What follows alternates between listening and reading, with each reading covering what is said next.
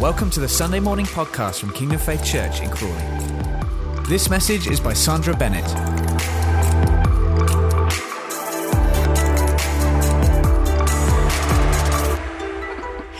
So I'm going to do what I think is a bit different for me this morning. The Lord has laid a passage of scripture on my heart.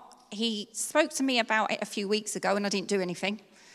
And I just was aware that it was kind of going to be something that God was going to use, that he wants to share with us and reveal some fresh truth about things to me.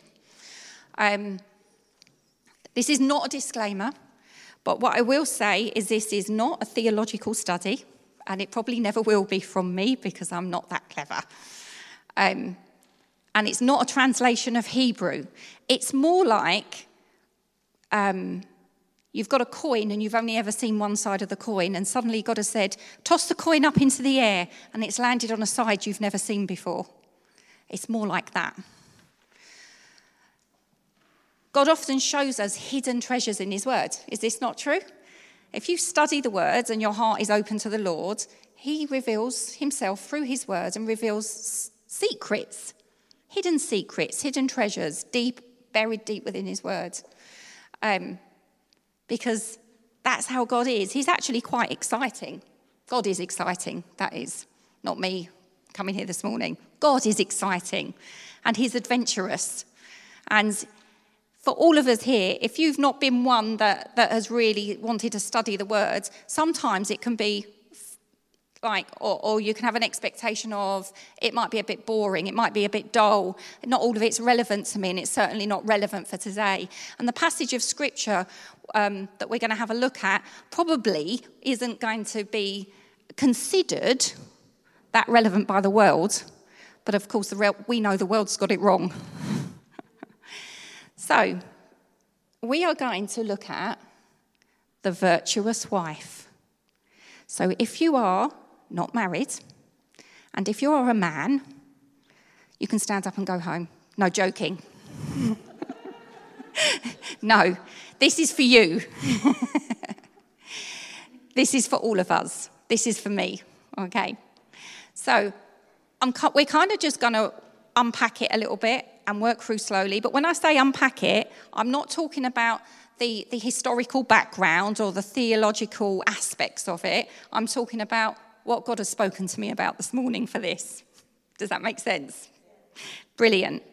So we're going to start at verse 10. If you have your Bibles, fine. If not, you can listen. Please do not fall asleep because I might pick on you. Verse 10 says, "Who can find a virtuous wife? For her worth is far above rubies." So first of all, I looked up the definition of virtuous. Reason being is because it's not a term we really use today. Virtuous is not a common word that you would come across, is it? You might occasionally come across it in Christian circles, but you don't tend to have people using the word virtue or virtuous in common language today. Is this correct? I'm right, aren't I?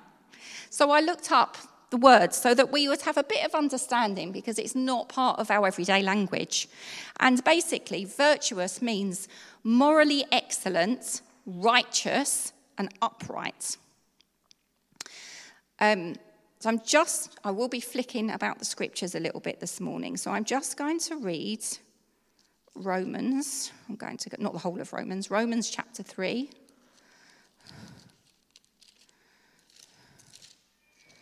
And from verse 21. "But now the righteousness of God, apart from the law, is revealed, being witnessed by the law and the prophets, even the righteousness of God through faith in Jesus Christ to all and on all who believe, for there is no difference. For all have sinned and fall short of the glory of God, being justified freely by his grace through the redemption that is in Christ Jesus." Now that's a bit of a mouthful, but basically God's righteousness, these are the key points of that tiny bit of that passage. God's righteousness is revealed through Jesus, bearing in mind that virtuous is righteous. We know that we don't have righteousness of our own. Our righteousness is as filthy rags. God doesn't look at us in our pre-Christian form and see someone righteous. He does see a sinner, until that is the cross and Jesus. Jesus took all our rubbish. We know this. We took all our rubbish, all the weight that we were carrying, all our sin. He took it to the cross, had victory. 3 days later, rose from the dead, victoriously, having conquered sin and death. Amen? And because of that, we have righteousness, because righteousness is a gift from the Lord that he gives us. If you believe and are his, you've received the gift of righteousness. It is yours. Therefore, you are no longer sinners. That's your old state. You are saints because you have been saved by grace, and you are righteous in his eyes because of what Jesus has done on the cross for you.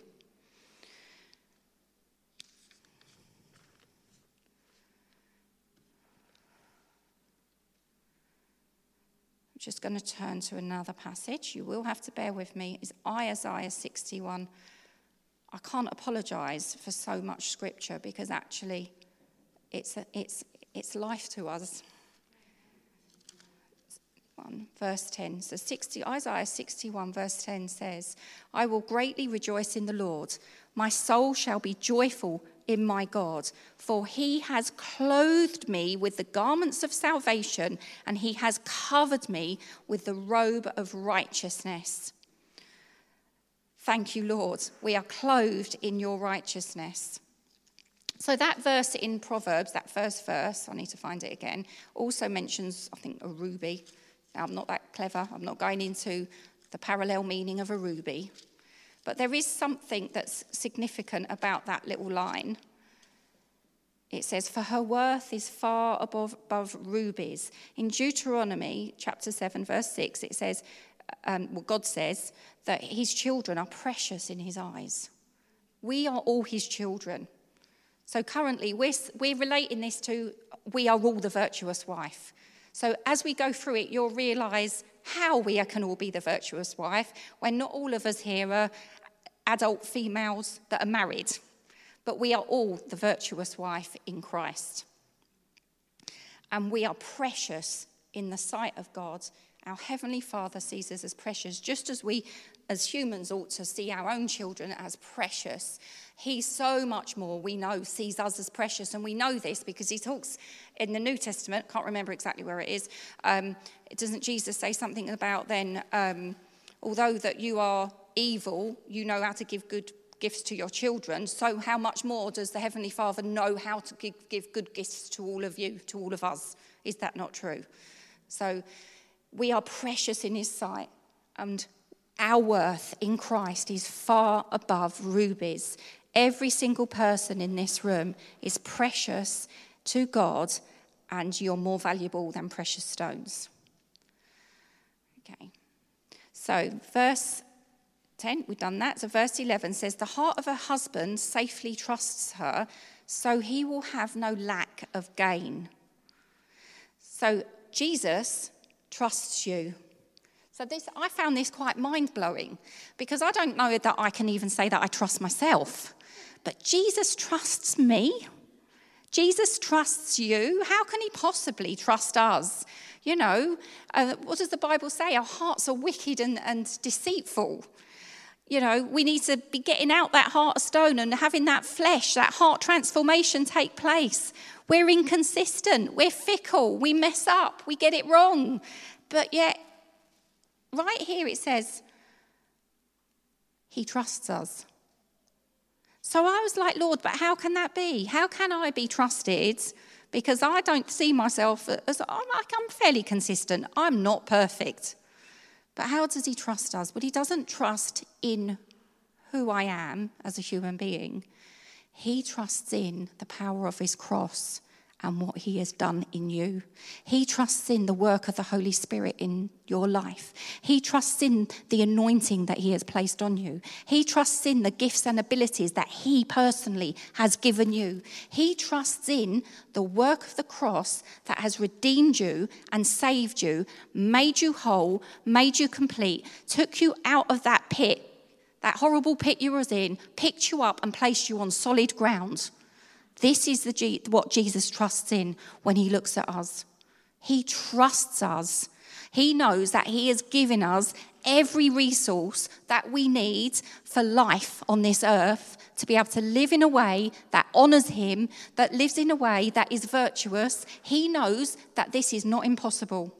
Just as God has said, be holy because I am holy. That seems like an impossible concept, but in Christ, all things are possible. So therefore, you can be holy in him. If he says you can, it means you can.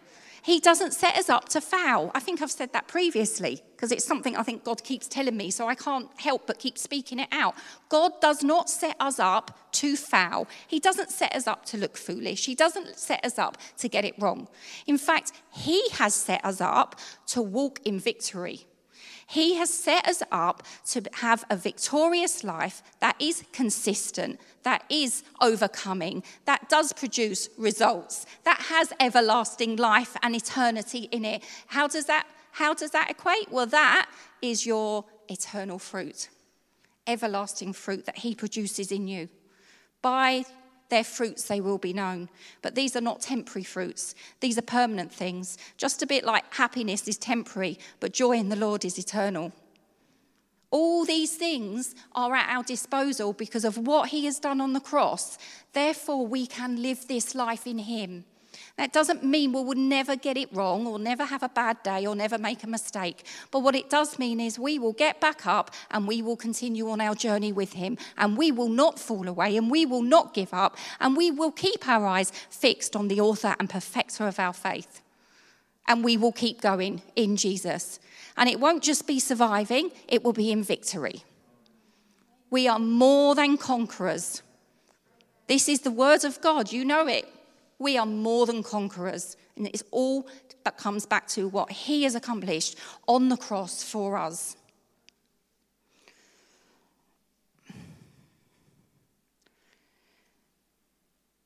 So verse 12 just says, she does him good and not evil all the days of her life. So I'll just read that again. For the heart of her husband safely trusts her, so he will have no lack of gain. So the lack of gain for me, that is actually God is saying that there will be no lack of fruit. Kingdom fruit, everlasting fruit. There'll be no lack. We will produce when our roots are deep in him and he is our source. We will produce what's needed to be produced. We will produce more of the fruit of this spirit, for example. We will produce more of him. We will be made more into the image of him.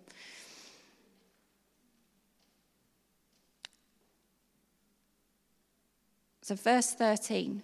She seeks wool and flax and willingly works with her hands.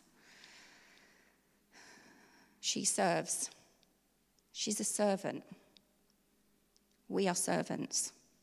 We might not want to be. We might not always be gracious about it. But we are called to serve in the kingdom of God. We are called to serve the Lord first and foremost. We are called to serve each other. And we're called to serve the world. We're servants. I'm just going to turn to Matthew 20.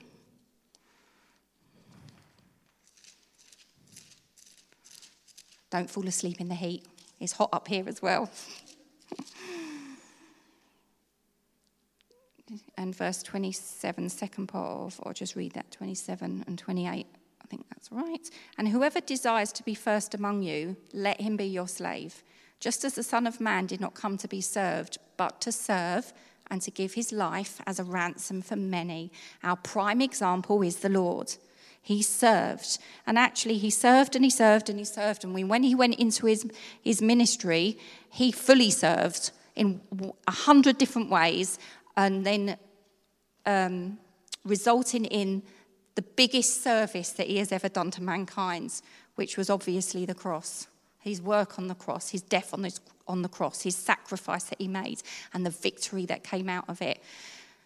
Our Lord was a servant, and we are supposed to be becoming more like him. We're supposed to be imitators of Christ. We are Christians. We are servants. There's no argument about this. This is what we are. This is who we are in him. Part of that is we are his servants and we're his servants.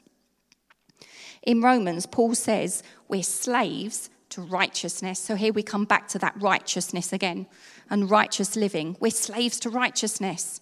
We're slaves to working in a right manner. We're slaves to being honourable to those around us and to the Lord. We are slaves to righteousness. We were slaves to sin, but we're not slaves to sin anymore. We're now slaves to righteousness. So we're servants and we're slaves. In Galatians, Paul says, through love that we are to serve one another. Through love we serve each other. And that's a lot easier when you have the love of God flowing through you. If you're having that little wobble and you're currently feeling like you're not flowing in it with the Lord, trying to love someone out of your own resources when you're not feeling your best is very, very hard to do, and you probably will fail. But this is all about staying close to the Lord, staying connected to him, because actually when you can't, he can. But he can only do that if you are willing to let him do that. He can only do that if we are vessels for him, if he can flow through us and reach out to others. But if we put the block up or we put the wall up, he can't flow through us and he won't force us. But we need to be having hearts that are surrendered at the foot of his cross, surrendered to him fully, so that he can flow through us and reach out to those around us. So that even on the bad days, when you know that you're not in the best place, but you choose to plug into God, you choose to come into his presence, he can then still flow through you, and then you can love others even when you don't feel like it, because it's his love that will be flowing through, and his love is perfect and it is patient. So don't you find as well, if you're not doing so well, the one thing you lose is patience. You're much more irritable. As soon as you surrender to God and kind of relax in him and just let him be in your life, he can start flowing through you. And then you find that you're more patient with people and generous. I don't mean financially generous. I mean generous in your attitude to those around you. It's a lot easier to be gracious and generous to people that may not be in the same place as you, or maybe that they're in a better place, but you've got a great big plank of wood in your eye and you can't see that because you're not where you need to be. It doesn't take 2 seconds to get right and get where you need to be. And even if life is tough, God can flow through you and make things right.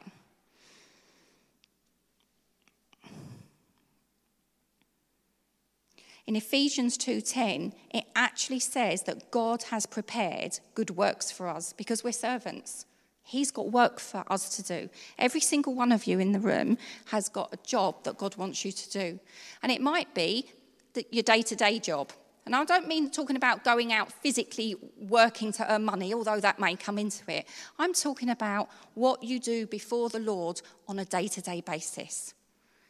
How you get on with your family members. How you get on with the people around you in your workplace or in your schools or in your colleges. How you relate to people. Are you gracious to them? Are you generous? Are you a blessing to others where you go? Are you kind? Are you considerate? Are you allowing the fruit of the Spirit to be developed in your life to the point where it can touch and have an impact on those around you as you go about your day-to-day business? This might be the good works or the serving that we're called to do. It's just to live a simple life before our God that honours him in every way. That is actually more powerful than someone just being able to go out and do, I don't know, not preach like this, but like preach to thousands, because that's great. Not that we've had that for a long time, but that's great. But this is how we live our lives day by day is more important than the one moment. How we live before him is more important than the one moment, because actually we've got to stand the test of time. We've got to get to the end of this journey that we've started and come through the other side. We can only do that by abiding in him.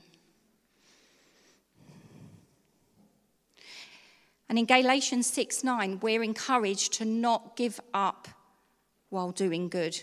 Keep going, keep going. If you feel tired, get up and keep going. That doesn't mean you can't have time out and have a rest, but it's not talking about that. It's talking about when you can't be bothered because you're tired, and you feel like you can't be bothered to be generous, or you can't be bothered to be good and bless someone, it actually says keep going.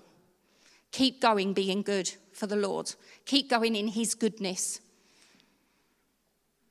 And if you feel like you're doing it in your own strength and you really don't have that energy and you can't keep going, then do take time out with him.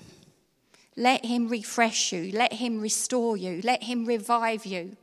Let him do what he needs to do in your heart and in your mind and in your body so that you can keep on doing good and not give up or lose heart while you're serving the Lord.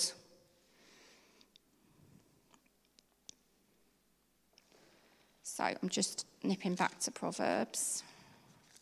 I should put a piece of paper put a bookmark in that bit.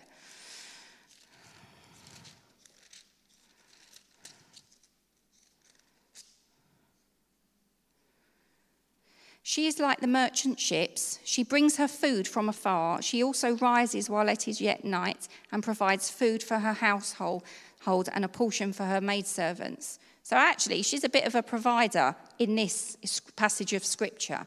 But God spoke to me about provision, and not provision in the traditional sense, but that we're all called to bring a dish to the table.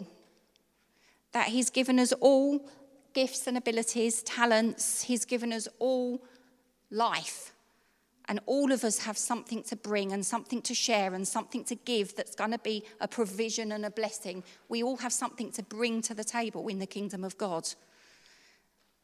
So God is encouraging us all this morning. What are you bringing to the table? What are you bringing to the household of faith? What are you doing to bless and encourage those around you? What provision, what resources he put in you that you can bring that and make a difference to those that are around you and help build them up? And the same would apply in your witness. What are you bringing to the table of the kingdom in terms of touching the lives of those who don't yet know the Lord? What am I doing? Is it what God's asking me to do? Am I being obedient in this? Am I being brave and courageous and bold and willing to step up and open my mouth when the Holy Spirit leads me to? I'm not necessarily saying we need to go and Bible bash. When I was growing up, when I first got saved, I was about 14 years old and I was going to school, and it didn't really affect anyone at first. It didn't seem to, people asked questions in my class because I was actually interested in all sorts of rubbish. I gave up the rubbish and I turned up with a Bible instead. So there was a few questions, it was fine. But after about 6 months, I'd read something, and I can't even remember where it is now in the Word of God, about basically Christians get persecuted. And I'm like, Lord, I don't really understand because I'm not getting persecuted. So I said to Lord, your Bible says that Christians get persecuted. So what's happening? Can I please be persecuted? I honestly did pray along this line. And then all of a sudden, about a week later, these group of boys at school started running past me, and they were literally pushing and shoving, Bible basher, Bible basher. I'm like, do you know what? Thank you, Lord. You said that Christians get persecuted. Thank you, Lord. I'm doing something right. It was quite amusing. But actually, it should rattle things. It should shake things. It should do something. Not that because we're going in being inconsiderate or lacking sensitivity or being bolshy, probably is the word I'd use, bolshy about our faith. But actually, wise witness is, Lord, what are you telling me to do? Wise witness is, what are you saying to this person? How do you want me to bring a witness to them? How does that look for that person? What's actually is it gonna just annoy them, or is it actually gonna sow a seed? Is it gonna make them angry? Or actually, is God gonna use the situation to soften their hearts, to receive the truth? Now, people will still get angry sometimes when presented with the truth of the Lord, because the enemy's out there. But we don't do it in a brash way that actually doesn't produce the right results.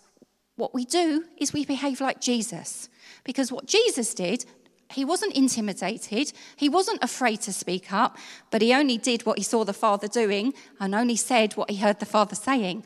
So he was Spirit-led all the way, and that is what brings the eternal results that we're looking for.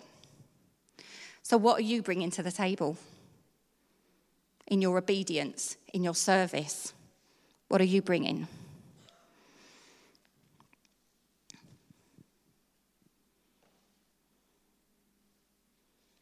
We are all called to go and feed, nourish, build people up, especially brethren, especially brothers and sisters in the Lord. And again, whether that's going out and preaching the gospel and Christ crucified, or bringing that word of encouragement, and occasionally even that word of rebuke that's brought in love. We're all called to bring something to the table, and that'll look different for different people on different days and different circumstances. Verse 16. She considers a field and buys it, and from her profits she plants a vineyard. So I'm just quickly going to go to Matthew 25. I did touch on this a bit earlier. Wouldn't it be nice if we had like cold sprinklers in the room to freshen us all up?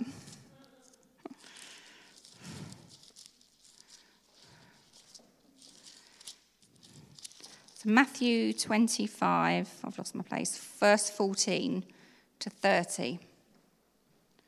25. For the kingdom of heaven is like a man travelling to a far country, who called his own servants and delivered his goods to them. And to one he gave 5 talents, to another 2, and to another 1, to each according to his own ability, and immediately he went on a journey. Then he who had received the 5 talents went and traded with them and made another 5. And likewise he who had received 2 gained 2 more also. But he who had received 1 went and dug in the ground and hid his Lord's money.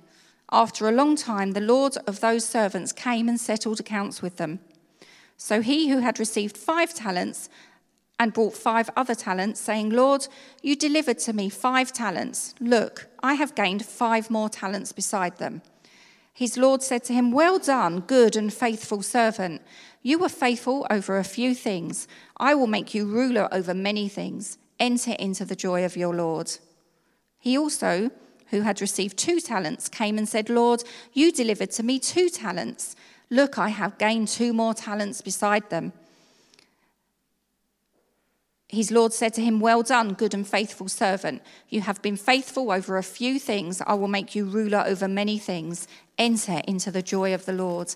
Then he who had received the 1 talent came and said, Lord, I knew you to be a hard man, reaping where you have not sown and gathering where you have not scattered seed.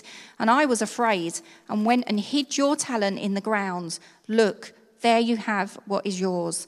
But the Lord answered and said to him, you wicked and lazy servant, you knew that I reap where I have not sown and gather where I have not scattered seed. So you ought to have deposited my money with the bankers, and at my coming I would have received back my own interest. Therefore take the talent from him and give it to him who has 10 talents. It does seem harsh, doesn't it? So you think the guy was protecting the talent and he buried it in the ground. And then because he buried it in the ground and it just produced nothing, it was just taken away from him. He lost it. But actually, how many talents and gifts has God given to us? Are we using them in him to their full extent? Or are we burying it and it's good for nothing? It doesn't benefit anyone around us. It doesn't produce anything. And we know we're looking for that lasting fruit. We're looking for eternal fruit. What are you doing with your gifts and abilities? Are you using them to the full extent, and are you using them in the right way at the right time? And again, this is all about our relationship with God and being led by the Spirit. You might even have, remember I said earlier about hidden treasure in the Word. Do you know, there's hidden treasure in some of us. Some of you have got gifts that you don't even know that you've got. And God wants to use them. So again, you need to come to the Lord and ask him to show you, Lord, is there anything I'm missing? Is there any way that I'm not being used by you because I'm just blind to the truth in this situation or within myself? Show me, Holy Spirit, show me what's being wasted. Show me what I'm wasting, where I'm wasteful, where I'm unproductive, where I'm not producing a profit for your kingdom. obviously not financial profit. What have I missed? Lord, come and do a new thing in me. Come and show me. Come and reveal to me what you want to do with my life that I might be missing. And he might surprise you. Some of you might get surprises in what God shows you he wants you to do. And some of you might even want to resist it. So maybe that you've hidden your talent because you don't like the talent he's given you. You were bought at a price. Your life is not your own anymore. You belong to the Lord's. If he gives you a talent, you surrender and you humble yourself and you use the talent you're not so keen on. It's a bit like, it's just come to mind, the bit in the scripture that talks about if you don't like the eye and you take it out, you can't see. If you're that person that didn't want to be the one coming alongside people bringing words of encouragement because you want to be up the front singing, what's God telling you to do? You do what God tells you to do. I mean, the Bible says that he gives us our heart's desires, but he doesn't give us desires of selfish ambition. In fact, we're not to have selfish ambition. We're actually to surrender all those worldly desires and allow him to purify it and turn them into godly desires so that he can use them and they can be productive and make a provision and a profit. And it will then bless you and bless those around you.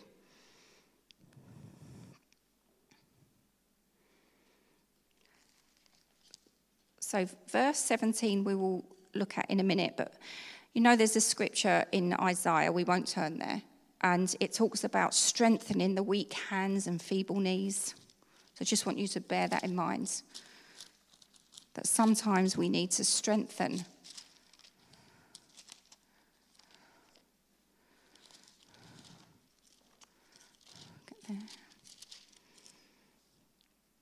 It says, she girds herself with strength and strengthens her arms. There's a time where you do feel weak, where you are weakening, and you need to pause and strengthen those weak hands and feeble knees. And in Revelation 3, God calls us to strengthen the things that remain because our works are not perfect before God. We know we're not perfect. We know sometimes we do get it wrong, but we also know God's grace covers it. But then we have a responsibility to strengthen that what does remain, that is of him in us. Does that kind of make sense? Because if we don't choose to build ourselves up in the Lord and choose to strengthen ourselves up in the Lord, we are more likely to fall flat. We're more likely to fall away. We have a self-responsibility to remain strong in the Lord. And we strengthen ourselves in the Lord by, when we don't feel like it, getting out the Bible. I'm choosing to read your word today, Lord. Oh, I'm putting on some worship because I haven't really got anything in me for worship, but I'm going to put some worship music on anyway. Oh, do you know what? I might even step out a bit and engage in some worship and actually join in with the worship on the CD or whatever and choose to just draw into your presence. Or it might be that I'm rushing around so much, I haven't got time for you, Lord. But actually, do you know what? It's time to make time for God and create space for him so that you can just rest in his presence. This is how you strengthen yourself in the Lord.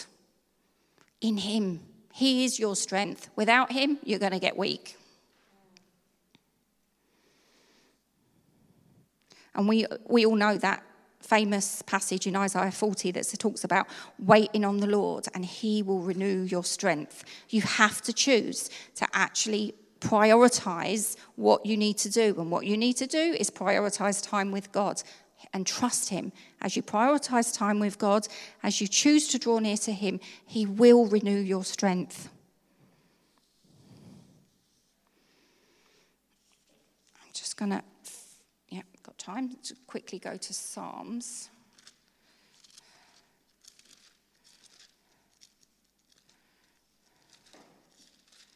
Just going to Psalm 73, verse 28.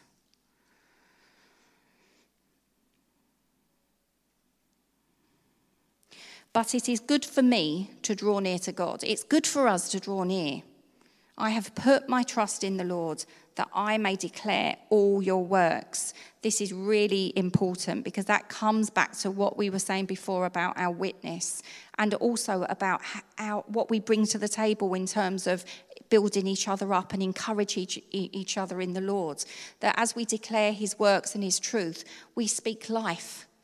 We build each other up, we encourage, but that comes out of that it is good for me to draw near to God first. We draw near to God first. We put our trust in God first. We get our own house in order first. That is the house of our heart. We get ourselves in order so that we can then go and declare his works.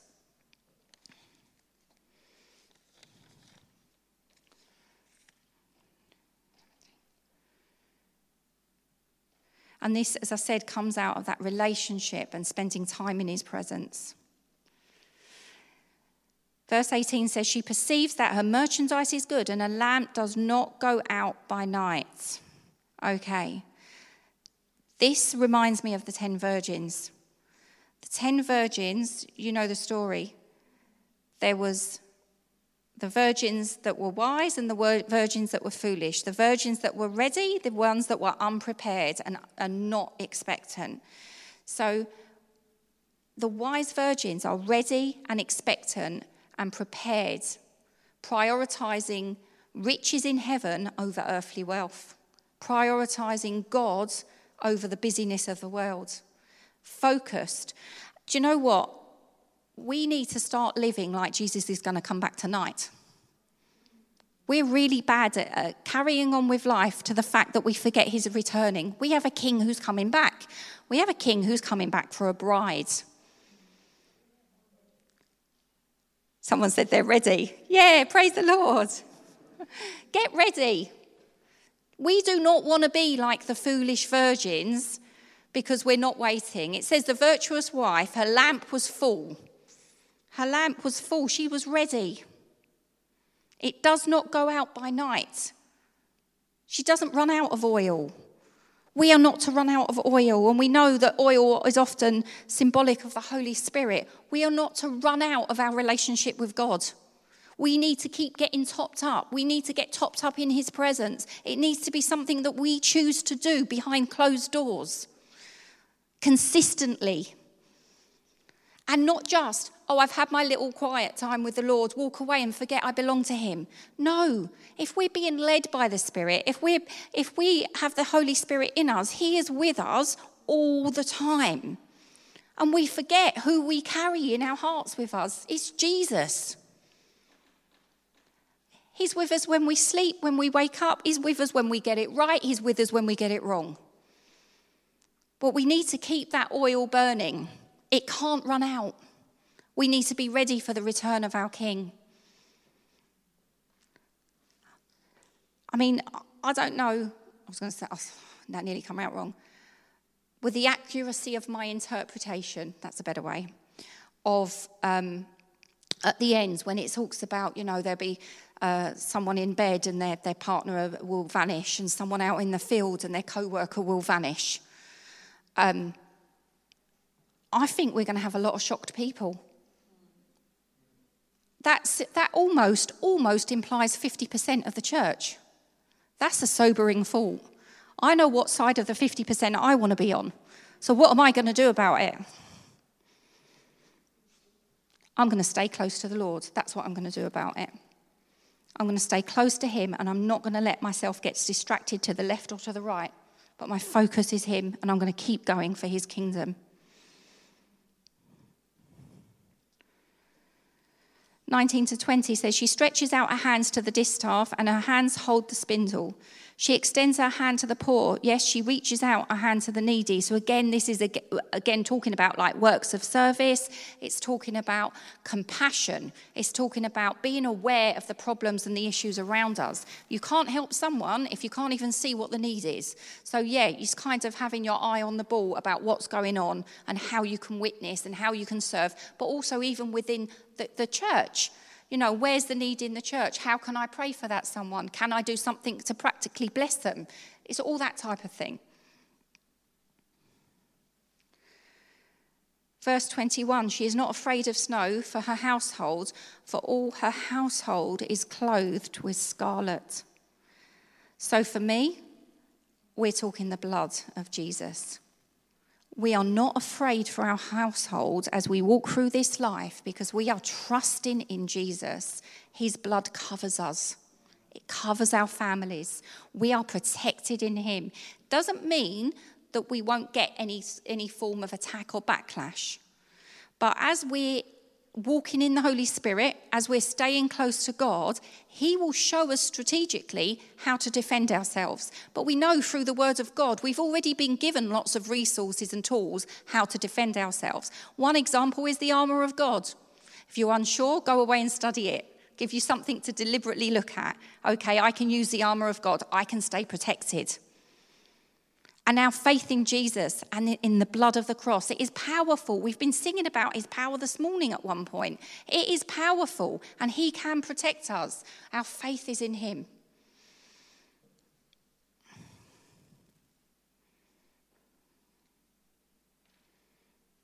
She makes tapestry for herself. Her clothing is fine linen and purple. And again, we'll talk about the clothing again in a minute, actually. We'll move on to 23. Her husband is known in the gates when he sits among the elders of the land. Now, interestingly, I said, Lord, I can't think I can spin anything with this one. And then God says, no, you're wrong. It says her husband is known in the gates when he sits among the elders of the land. And the Lord said to me, which sounds really bizarre to this, but I'm trusting God, okay? I've got to refer to it again. When we sit among the people of God in his presence, he makes himself known. Her husband is known in the gates. Her husband is the Lord. When we sit at his feet, he reveals himself to us. When we sit in his presence, he makes himself known. And that's what the Lord is saying to us today. Not that we have to do this right this second, but every time you choose to sit at the feet of Jesus, he will make himself known to you. He will reveal himself to you afresh. And then it goes on about clothing again. She makes linen garments and sells them and supplies sashes for the merchants. So for me, I know there's different types of sashes. There's one that goes across like this, like diagonally, and there's one that's like a sash around the belt, like a belt. So I did look it up. So around that then, we're probably talking a sash that's like a belt. I might be wrong. So, of course, that reminds us again about part of the armour of God, about the belt of truth, which is really important because it goes on to say, strength and honour are her clothing. She shall rejoice in time to come. She opens her mouth with wisdom. Wisdom and truth need to be on our lips. Life needs to be coming out of us. We need to be speaking life. We need to be speaking life and not speaking death. We need to be speaking faith and not unbelief. We need to be speaking truth and not the lie of the enemy. It's so easy to align ourselves with the lie of the enemy, but we need to be not agreeing with that, but actually siding with and speaking out and declaring truth. This is what our mouths are for. Our mouths are to build up, to encourage, to speak life and bring change because there's power of life and death in the tongue. Now, either we believe the word or we don't. So we have a choice. Can our speech really and truly make a change in life, in situations? Yes, it can. First of all, the Bible tells me it can. Therefore, that must be the truth. And even if my experience isn't that, there's something wrong with my experience because God's truth is still the truth. So actually, I need to start lining myself up.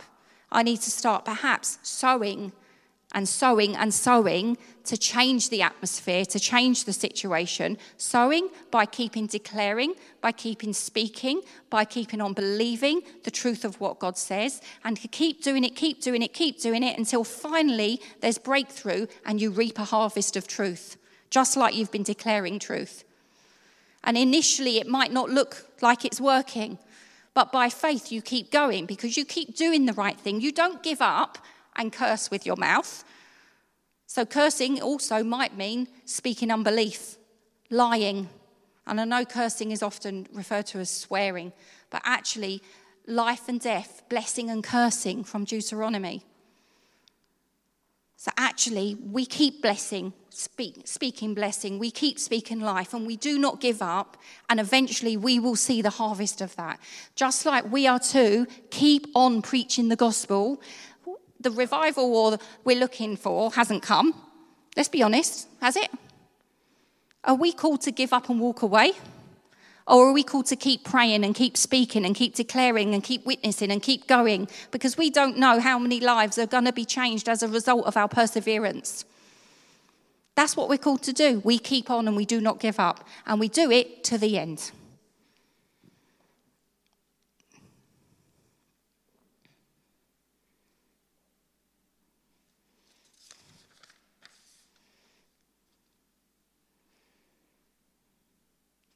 She is strong in the Lord, this woman, and in the power of his might. She is led by the Holy Spirit.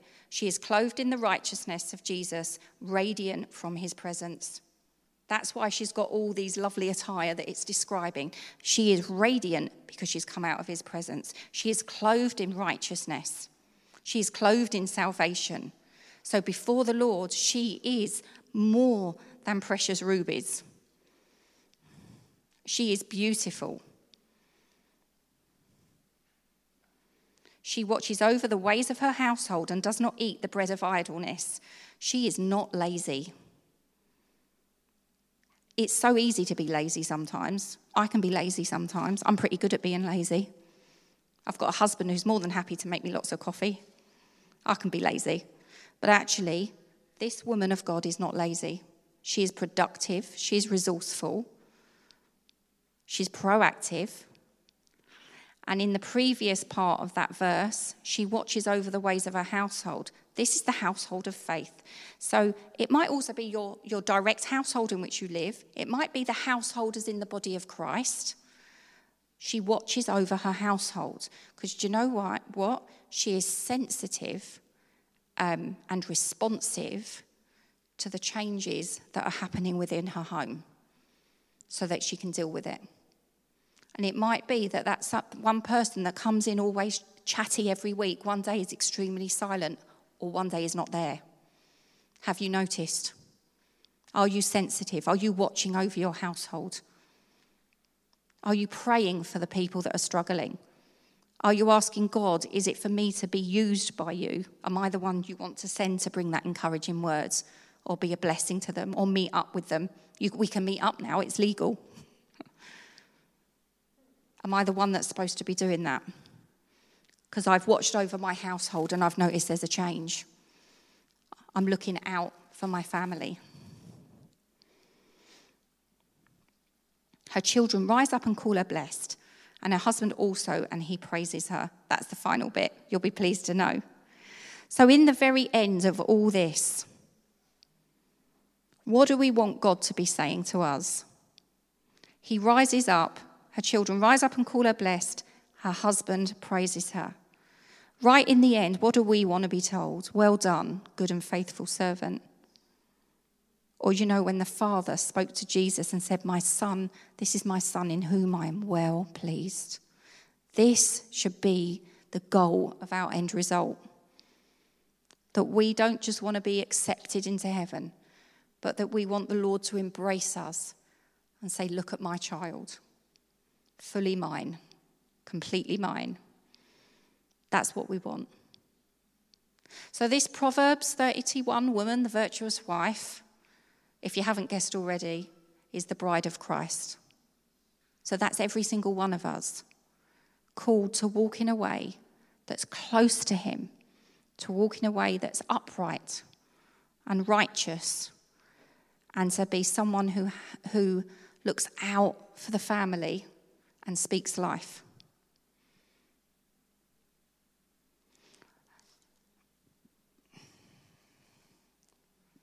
Can you all stand up?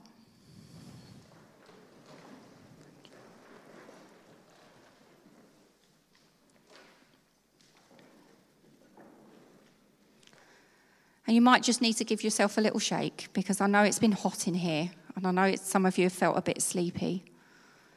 But I just think maybe you should just ask the Lord to speak to you. Because I know there was a lot in, and I know we did a lot of bouncing around of different things. But I think God is going to say something different to different people in the room today. And it might mean that He's going to reveal to you what's the talent you're not using. He might be saying to some of you, in fact, I do think this is what God is saying.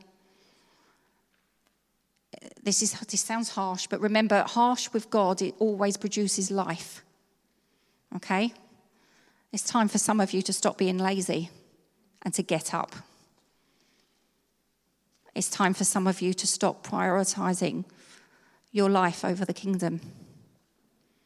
It's time for some of you to choose to really get to know the Lord, because you've never really had that heart connection. You believe, but there's something lacking in the relationship with God.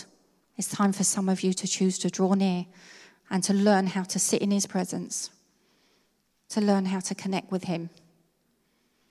It's time for some of you to get your Bibles out and to get built back up in the Word, to get strong again. And it's certainly time for all of us just to choose to surrender afresh to God. Thank you for listening to this Kingdom Faith podcast. We trust it's been an encouragement to you. For more information and resources from Kingdom Faith and our other audio and video podcasts, please visit www.kingdomfaith.com.